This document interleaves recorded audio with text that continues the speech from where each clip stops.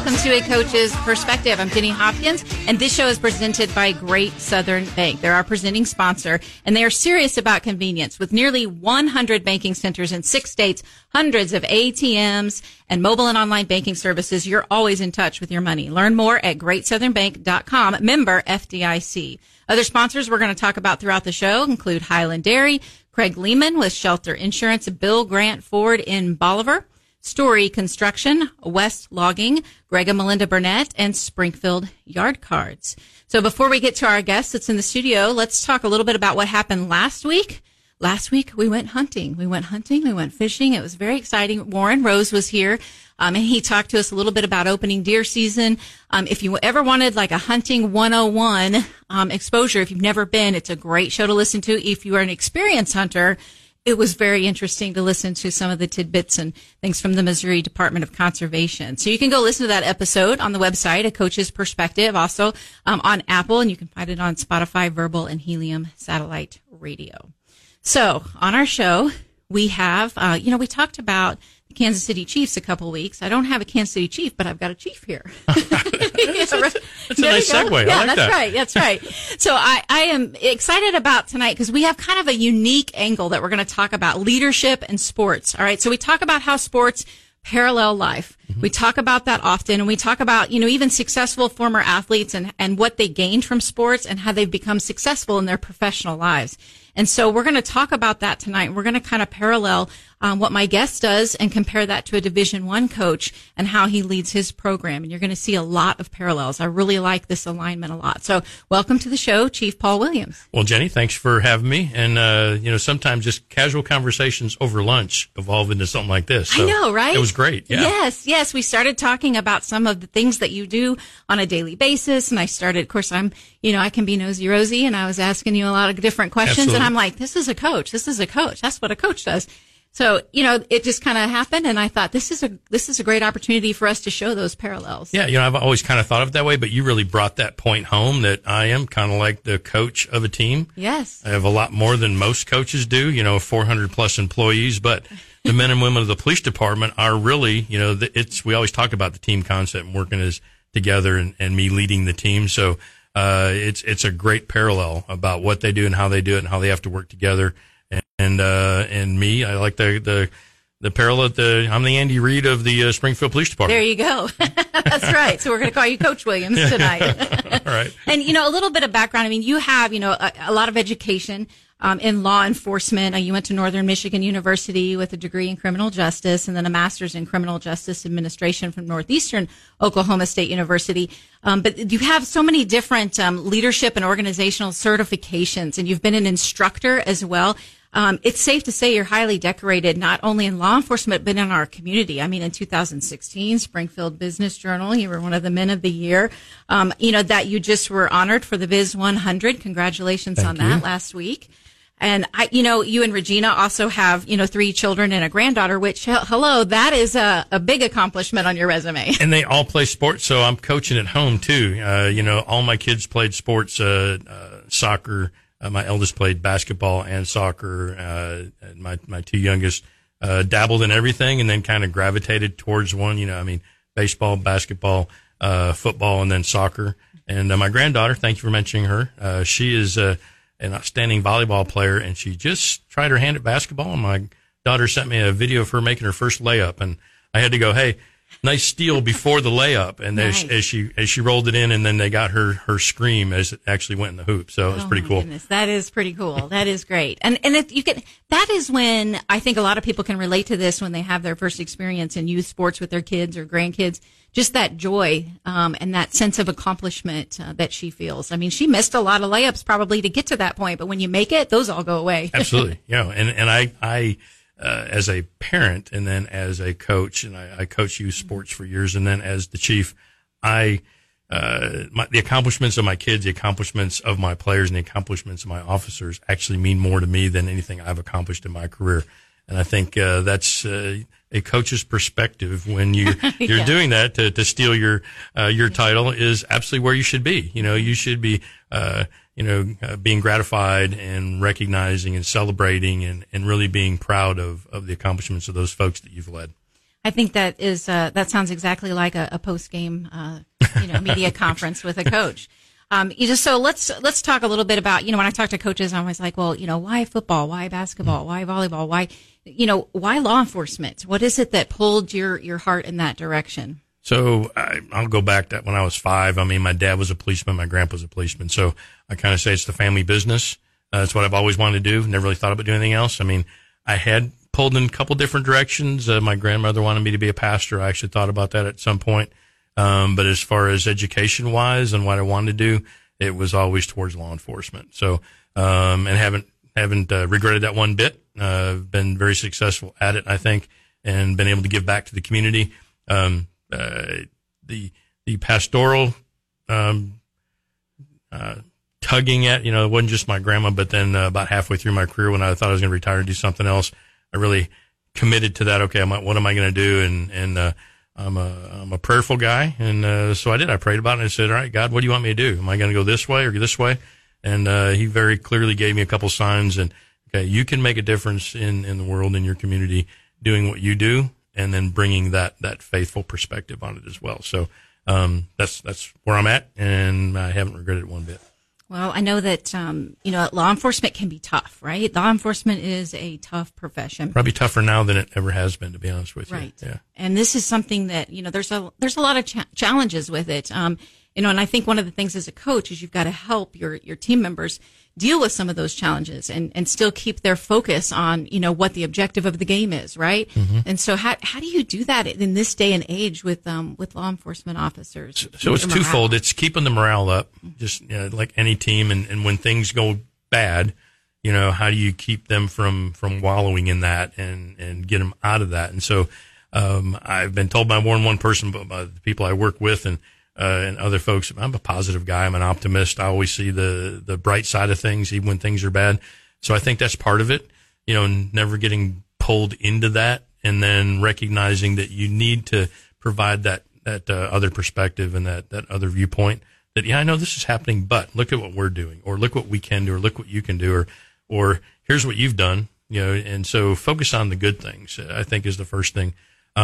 Secondly, it's providing benefits and for us, it's equipment and training and, pay and benefits is one aspect, but policing, we get paid a lot. So it's making sure they have a livable wage, but then providing, I think, the necessary equipment and training, to get them to do what they want to do, and then finding out what their goals are. I'm a huge goal setter, and push that down to my supervisor to meet with your people and find out where they want to go and what they want to do, and how do we get them there. Not everybody's going to get where they want to get. I didn't get everything I wanted throughout my career, but sometimes you recalibrate and you figure out a different plan or a different way or a different goal, and you keep striving to achieve that. You don't just give up and go, well, I didn't make this rank, or I didn't get selected for this assignment.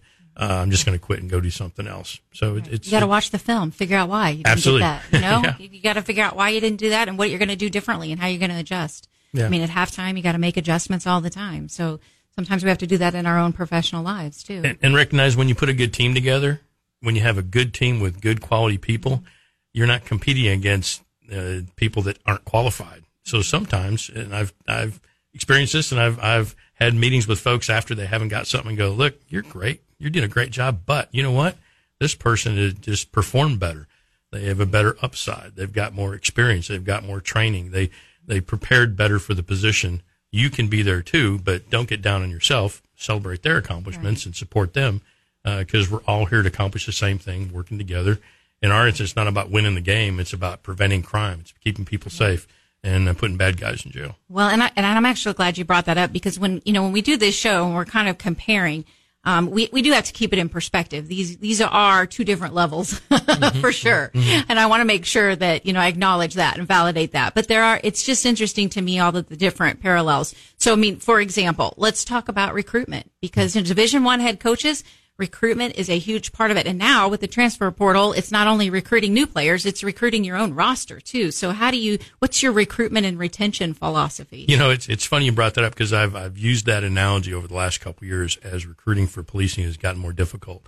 When I became a police officer a long time ago, 40 years ago, there were 1,000 people that showed up for the test and they hired 35. I mean, so, it was a very competitive process, but there were more than enough recruits. Even here in Springfield, you go back 15 years ago and there were 500 people who were testing for 25 positions. So you could really pick the best and the brightest and not have to worry about reaching out and trying to bring people in. I've been here 13 years and we changed our philosophy a little bit to try to recruit more women and minorities because that hadn't been a focus. So that kind of parlayed into what we're doing now, which is now it is a highly competitive environment to recruit police officers. A lot of negative imagery, negative narrative, negative events over the last 4 or 5 years that have caused some people to not want to be an officer, and then other people to step away from the profession because they don't want to be around that negativity. So couple those two things together, less people wanting to do it and more people stepping away, which means we all have vacancies, more than we ever have. And so it's become a competitive environment for both new recruits. So think the D1 athlete where the coach is in the living room with mom and dad trying to convince why you want my offer instead of this offer.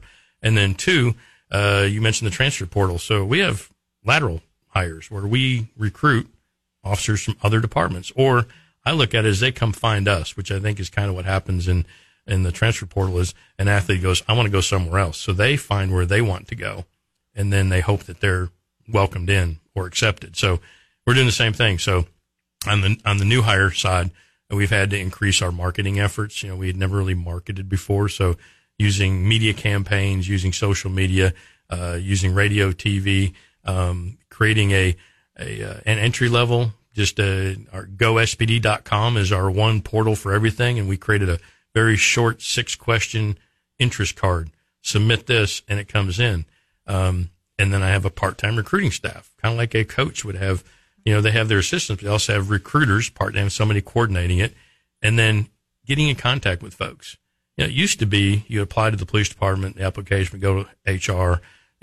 They would contact you about here a testing date is coming up in 3 months, and maybe you don't hear from them, you show up and you pass. And now if we wait 3 months, we've lost that recruit to another agency, just like a football coach or basketball coach would lose that recruit to another college. So maintaining constant contact, immediate contact. And then something brand new for us is, it's a public entity, it's government. And so it's formal. And so there's an email and there's a form and now we are moving into texting and calling and immediate contact. So the interest forms comes in. How do you like to be contacted? Text message or email. 99% of our applicants want a text message. So just like a college coach would have a list of recruits that he's texting on a regular basis, my recruiters are texting people and going, hey, how you doing? All right, this is the next testing date. Here's what you need to put in. Have you prepared for the physical? Here's the written. Constant contact to get that person to realize they really want me. And if this is where I want to be, then you connect. Well, and merging that with, there was a story written about your department, and then you have a new marketing tool that's getting ready to come out. But it was talking about former athletes and being officers. Tell us a little bit about that new marketing. Yeah, so, there's just a great correlation. I mean, and we've always recruited from, maybe not intentionally, but from athletes in the military.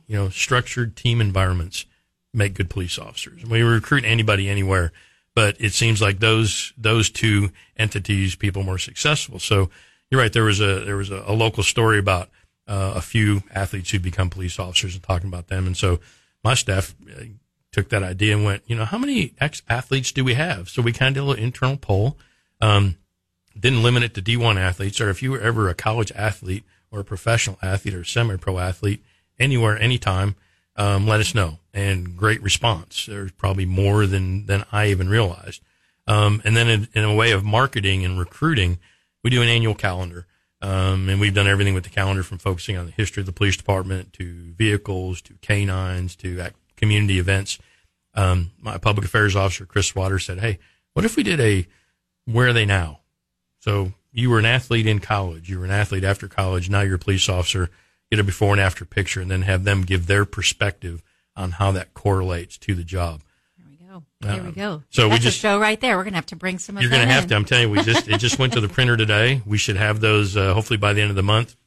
We give them away. We don't sell them. I think it's a gift to the community to learn more about their police officers. And in this way, it's going to be a recruiting tool because here you'll be able to look and go, here's a Here's a former college baseball player or a former national team basketball player, or we've got some extreme stuff. Somebody that played Australian rules football, somebody that was in the roller derby, outside of the traditional sports activities, but all of them, team concepts. Right. Right. And how that equates to being a police officer where you have to be a member of a team. But then also as an individual, I think there's both things. You perform as an individual within the team environment. So you kind of have to be able to flow both ways. It was a great idea. It's a great tool. And there's absolute correlation between athletics and policing. Yes, without a doubt, without a doubt. All right, well, we're going to take our first break, and we'll be back with Chief Paul Williams here. Sorry about that. Coach Paul Williams. I'll take either. Yeah. We'll be right back here on A Coach's Perspective. Hey, thank you again to Great Southern Bank for being our presenting sponsor. We'll be right back.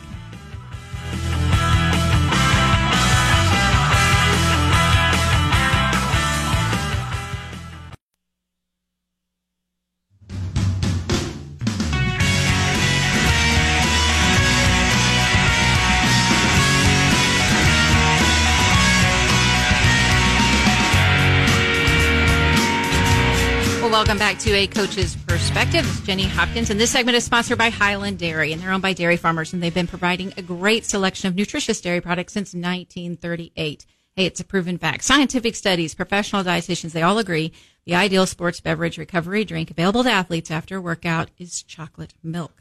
And Highland Dairy has the best tasting chocolate, and they're a proud sponsor of A Coach's Perspective.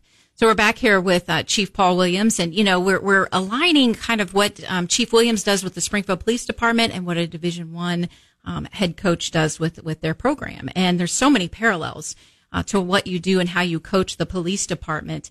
And I'm going to assume that after a shift, maybe you have chocolate milk available to them. We haven't done that, but I think maybe we should. There you go. Contact Highland Dairy. They have the best tasting chocolate. We'll reach out.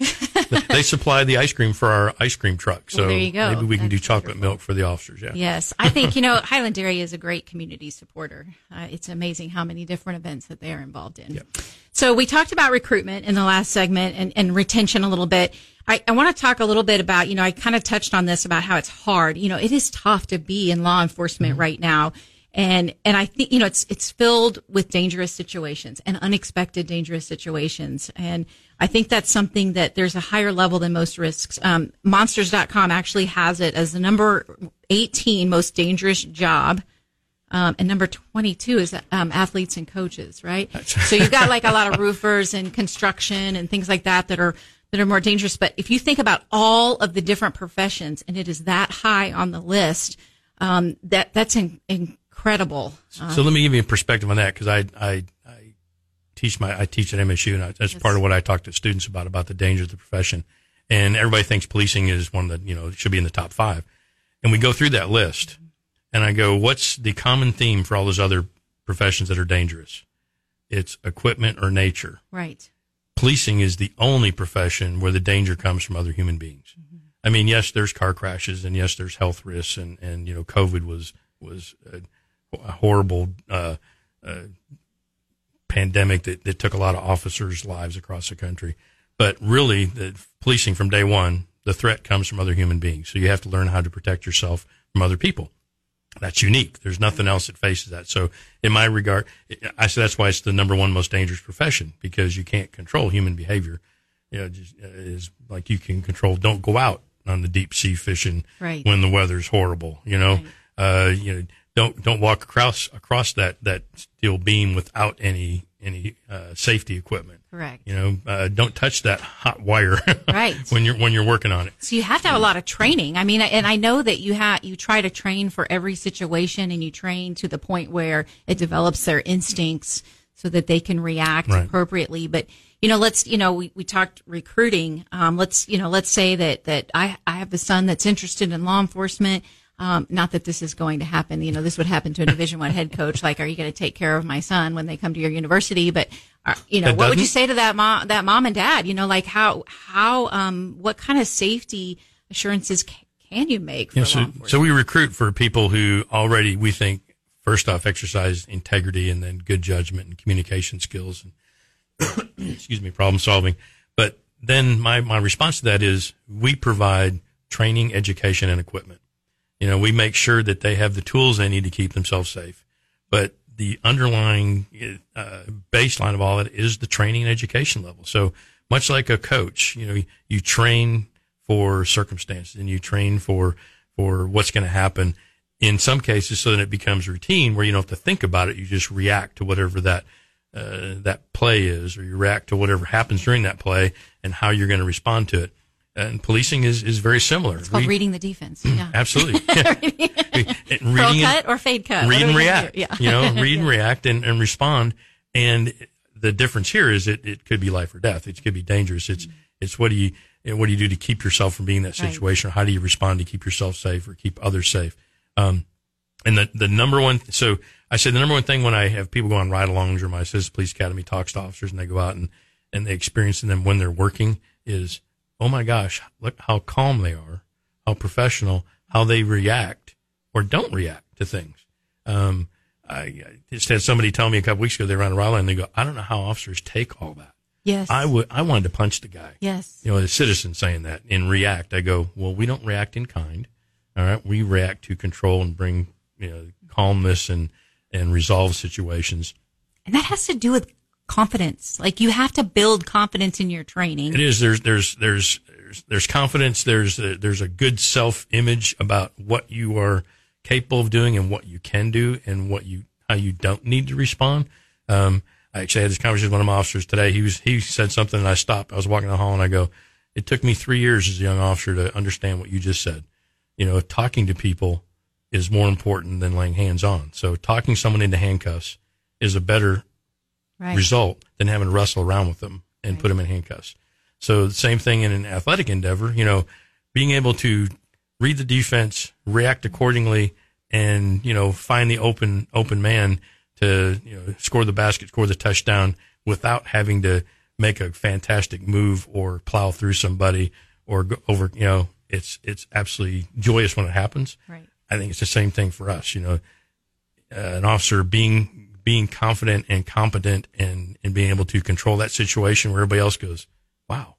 And then the end result is bad guy goes to jail. The victim is protected. Something is prevented from happening. So that would be my conversation with that mom sitting in the living room, like a coach going, well, yeah, we're going to take care of your son if you let him come play for me. It's going to, hey, we will provide all the tools, both training and equipment necessary to keep your son or daughter safe and make sure that they can handle things appropriately. Now, I can't control human nature, all right? So I can't give you a 100% guarantee, but I can say they'll be best equipped and best trained person when they get out of the academy and then every year after.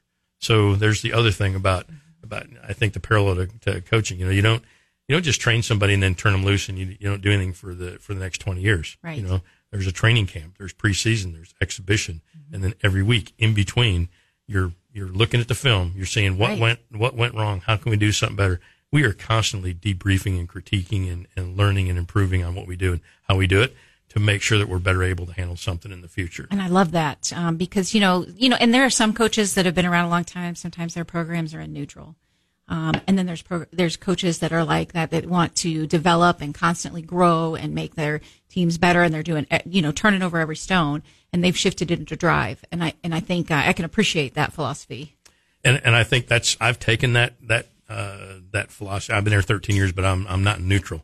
I'm forward thinking and visionary. I'm always looking for new things. In fact, I had somebody tell me years ago, hey, we were like rocking along, just steady, plowing the field and moving along like I was connected to the plow horse. And I said, Chief, now it's like trying to hang on to Secretariat, because we were running and we were gunning and we were going ahead. And so people want to be a part of that. And there's moments where you slow down, all right, and you trot along, all right, and then there's moments where you just you spur the horse ahead and here we go because we've got to do something else. So I think it's situational. Just like in sports, sometimes you're in the 2-minute offense and you run down the field, and other times, man, you're slowing down and eating the clock and trying to maintain what you've got. Yes, All right. Well, I'm loving all of these different parallels, and we're gonna take our final break. But I want to give a shout out to your officers. I hope some of them are listening, and I just want to give them, a community gratitude, for what they do each and every day. I mean, one, obviously, I have a brother that's on the force as well, and Sergeant Jeff Burnett, and he's been on my show because he's also my Chiefs correspondent, my Kansas City Chiefs correspondent. I was going to say, wait a minute. Yeah, right. I can speak for myself. I'm going to ask Jeff about that. Yes, and he is just, I admire so much what he does and what your officers do. And so before we go to our next break, I just wanted to make sure and give a big shout out. Thank you for what you all do. You don't hear it enough. You don't hear it enough. A lot of times you hear the negative and the negative. I'm here to tell you there are a lot of positive comments, and that we appreciate what they are doing each and every day, putting their lives on the line. And I, if I can just quick comment, this community is absolutely supportive, and the officers see that. They feel that. That's why I think they stay, and why people want to come here. We are having recruiting issues like everyone else, but we are still attracting very high quality people, and I'm surrounded by fantastic men and women who love what they do and go out there and take care of the citizens every day. Yeah, that's wonderful. All right, well, we're going to take our final break. I want to thank Highland Dairy again for sponsoring this segment, along with Greg and Melinda Burnett, as they support local and thoughtful radio. We'll be right back here on A Coach's Perspective.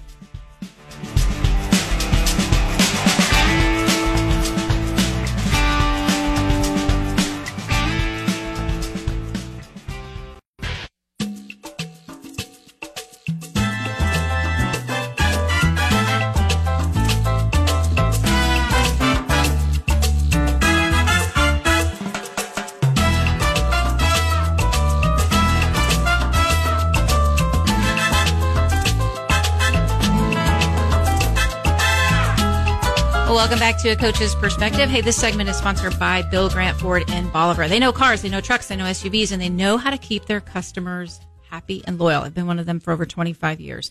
Give Kelly Grant and Shane Rainey a call. They're going to take care of you. Call them at 417-326-7671.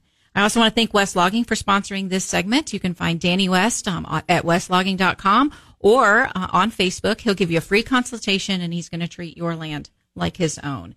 We also want to thank Craig Lehman with Shelter Insurance for supporting this segment.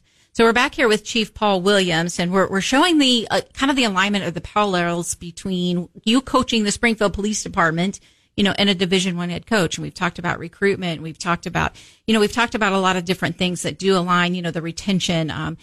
But I want to talk a little bit about team chemistry, because I think that is that's huge. When you have a team, you've got to have good team chemistry. You have different squads, you have different teams within your department.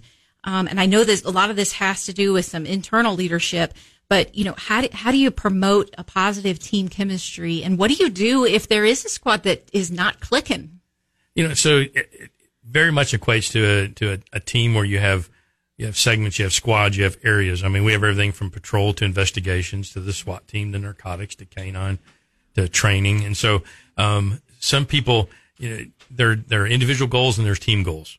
So, maybe your individual goal doesn't mesh up. So you've got to really work with that person to go, okay, I want to be a homicide detective, Chief. Well, you know what? We have a really good group of homicide detectives, and I'm not planning on moving anybody. So, you need to figure out a different goal in a different way. Maybe you'll get there at some point in your career, but don't just focus on one thing, and then if I don't attain that, then I'm just going to quit.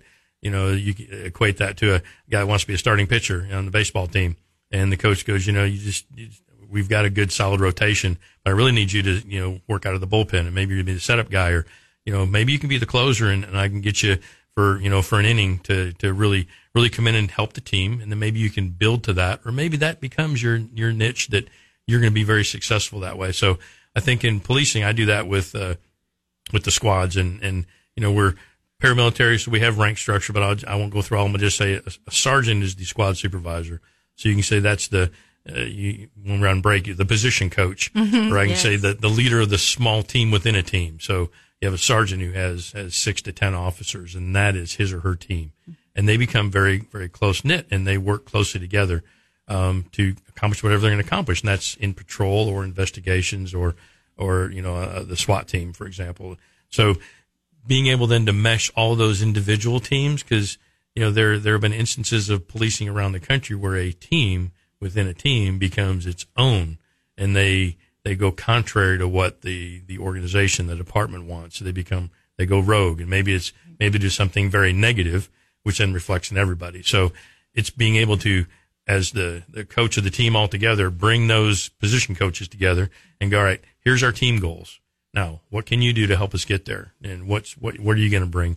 And then depending on those team leaders, those sergeants to really drive that home to the troops and say, okay, this is what we need to do. This is how we need to fit in. I know you want to go do this. Mm-hmm. All right. You don't want to answer calls. You want to, chase bad guys with warrants. All right. You want to go seek out drugs and guns and not write traffic tickets. But our role right now is to do this, and then overall get them to see what we accomplish overall as a team. So, it's a constant battle in some ways to get people to conform, but it's also, as you give recognition and support.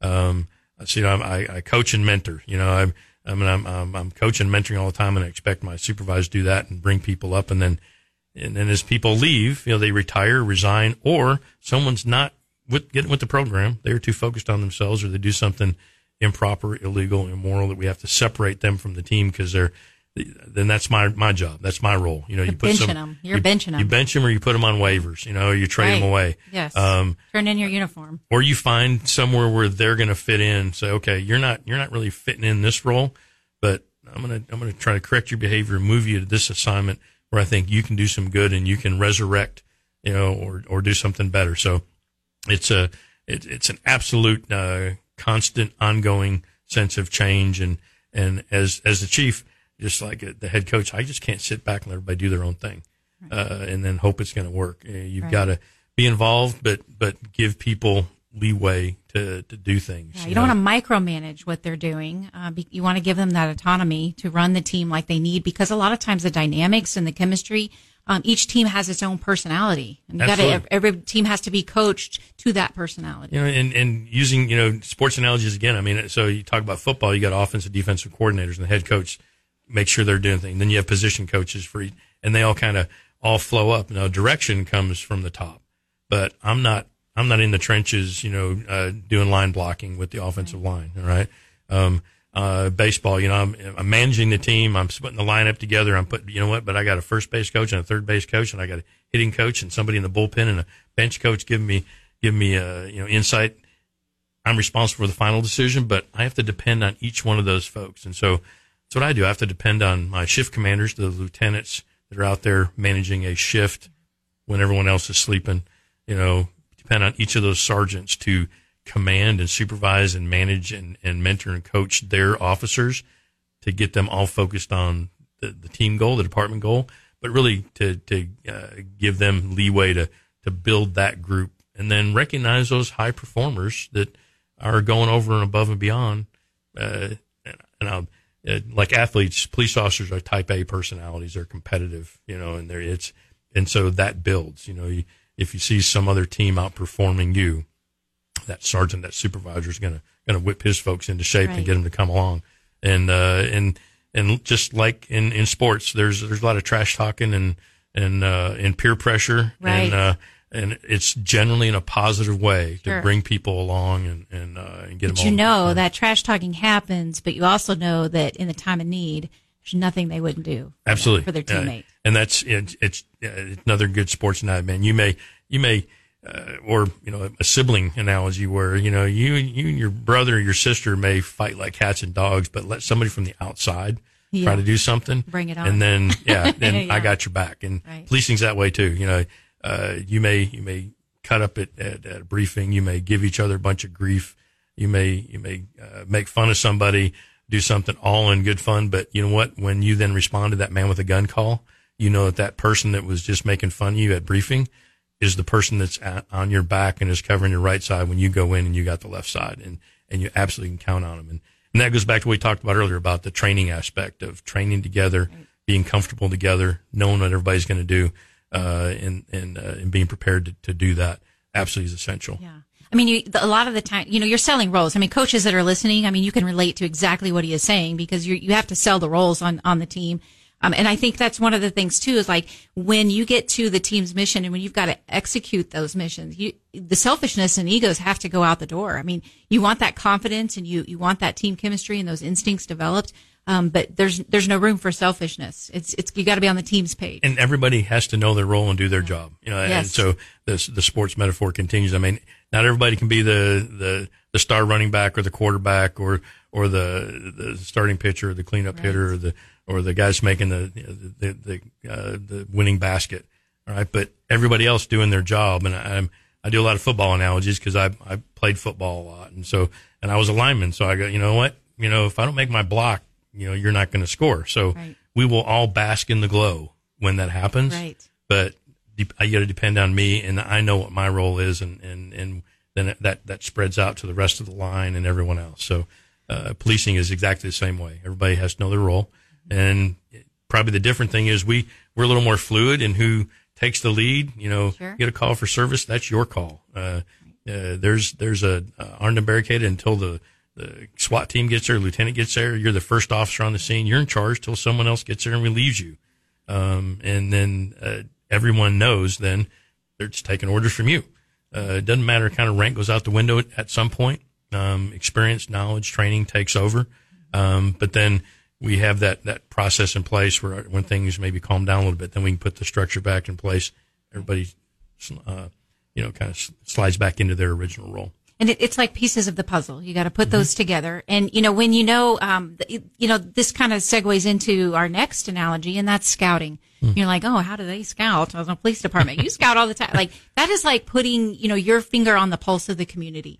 So you're scouting what are the needs, or you're scouting, different, maybe people or organizations that you're worried about. And so what is it? Tell me about the scouting part of law enforcement. So there's two aspects. You can talk about the scouting and the recruiting side. I mean, we're always looking for potential recruits, all right?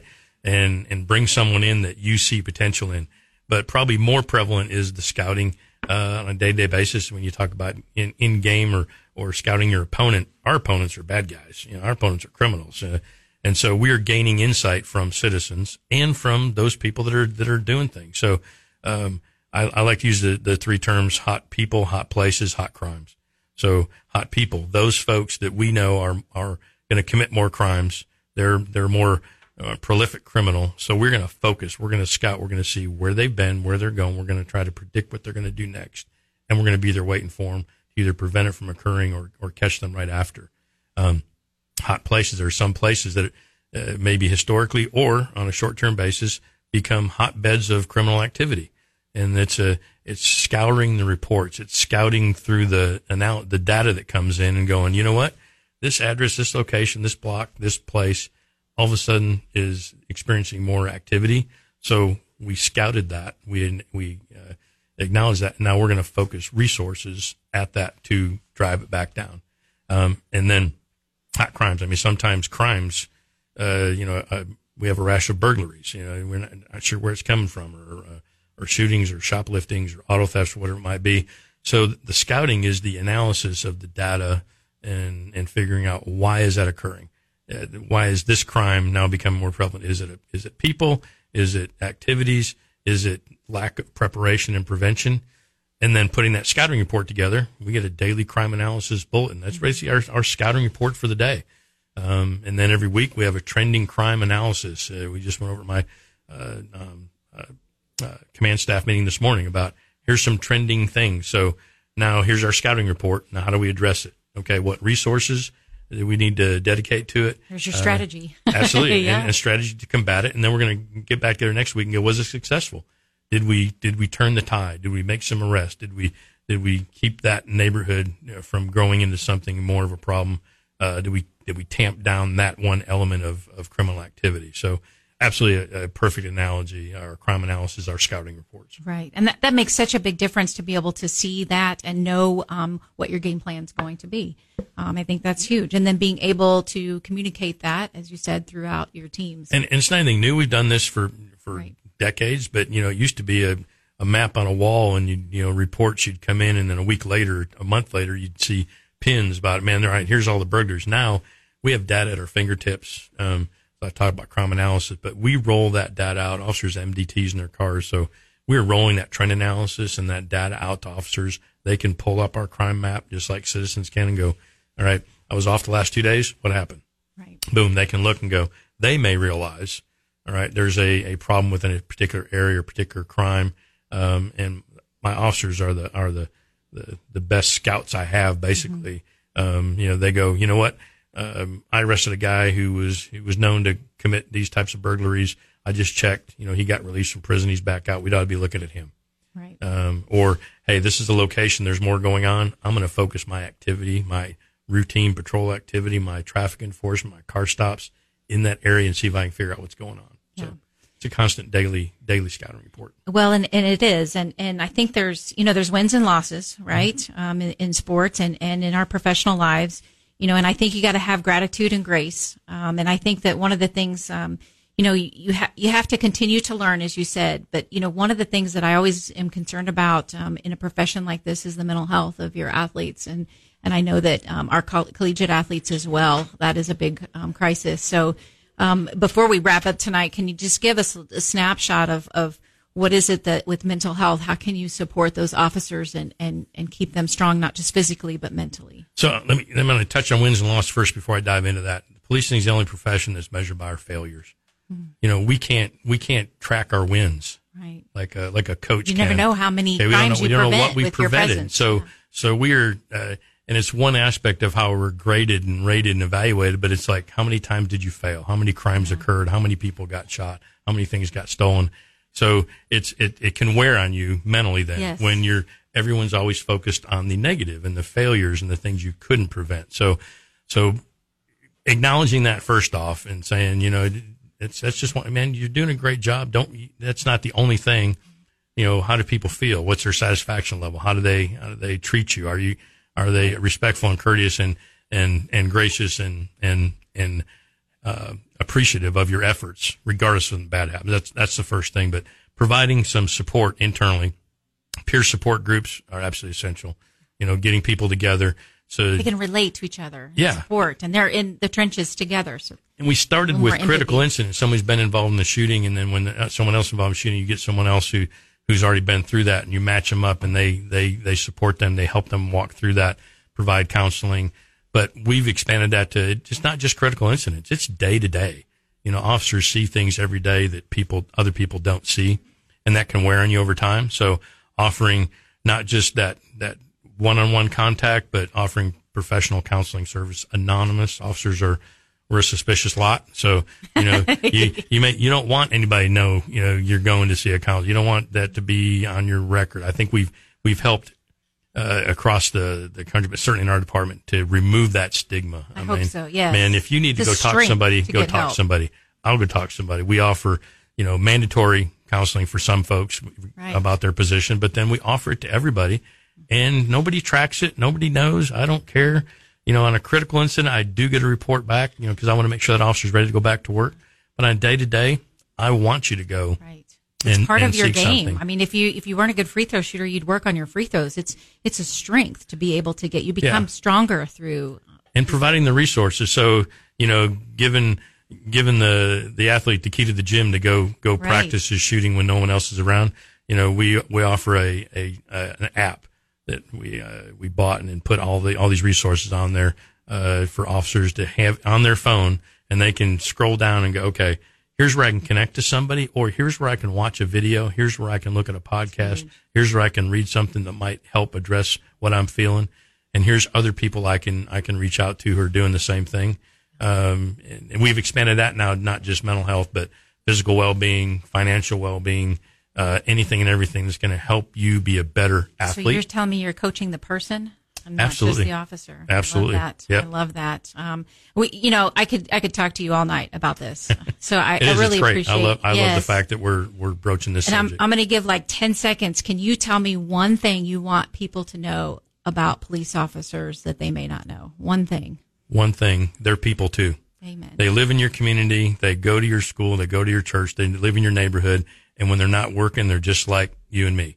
But when they are working, you can count on them to be that person that steps in when something bad happens when nobody else will.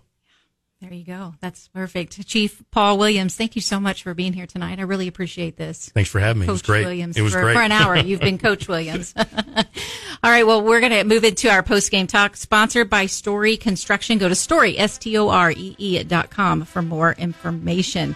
We are preempted next week, and then the week after, we're going to have a youth racing sensation, Corbin Collins, on.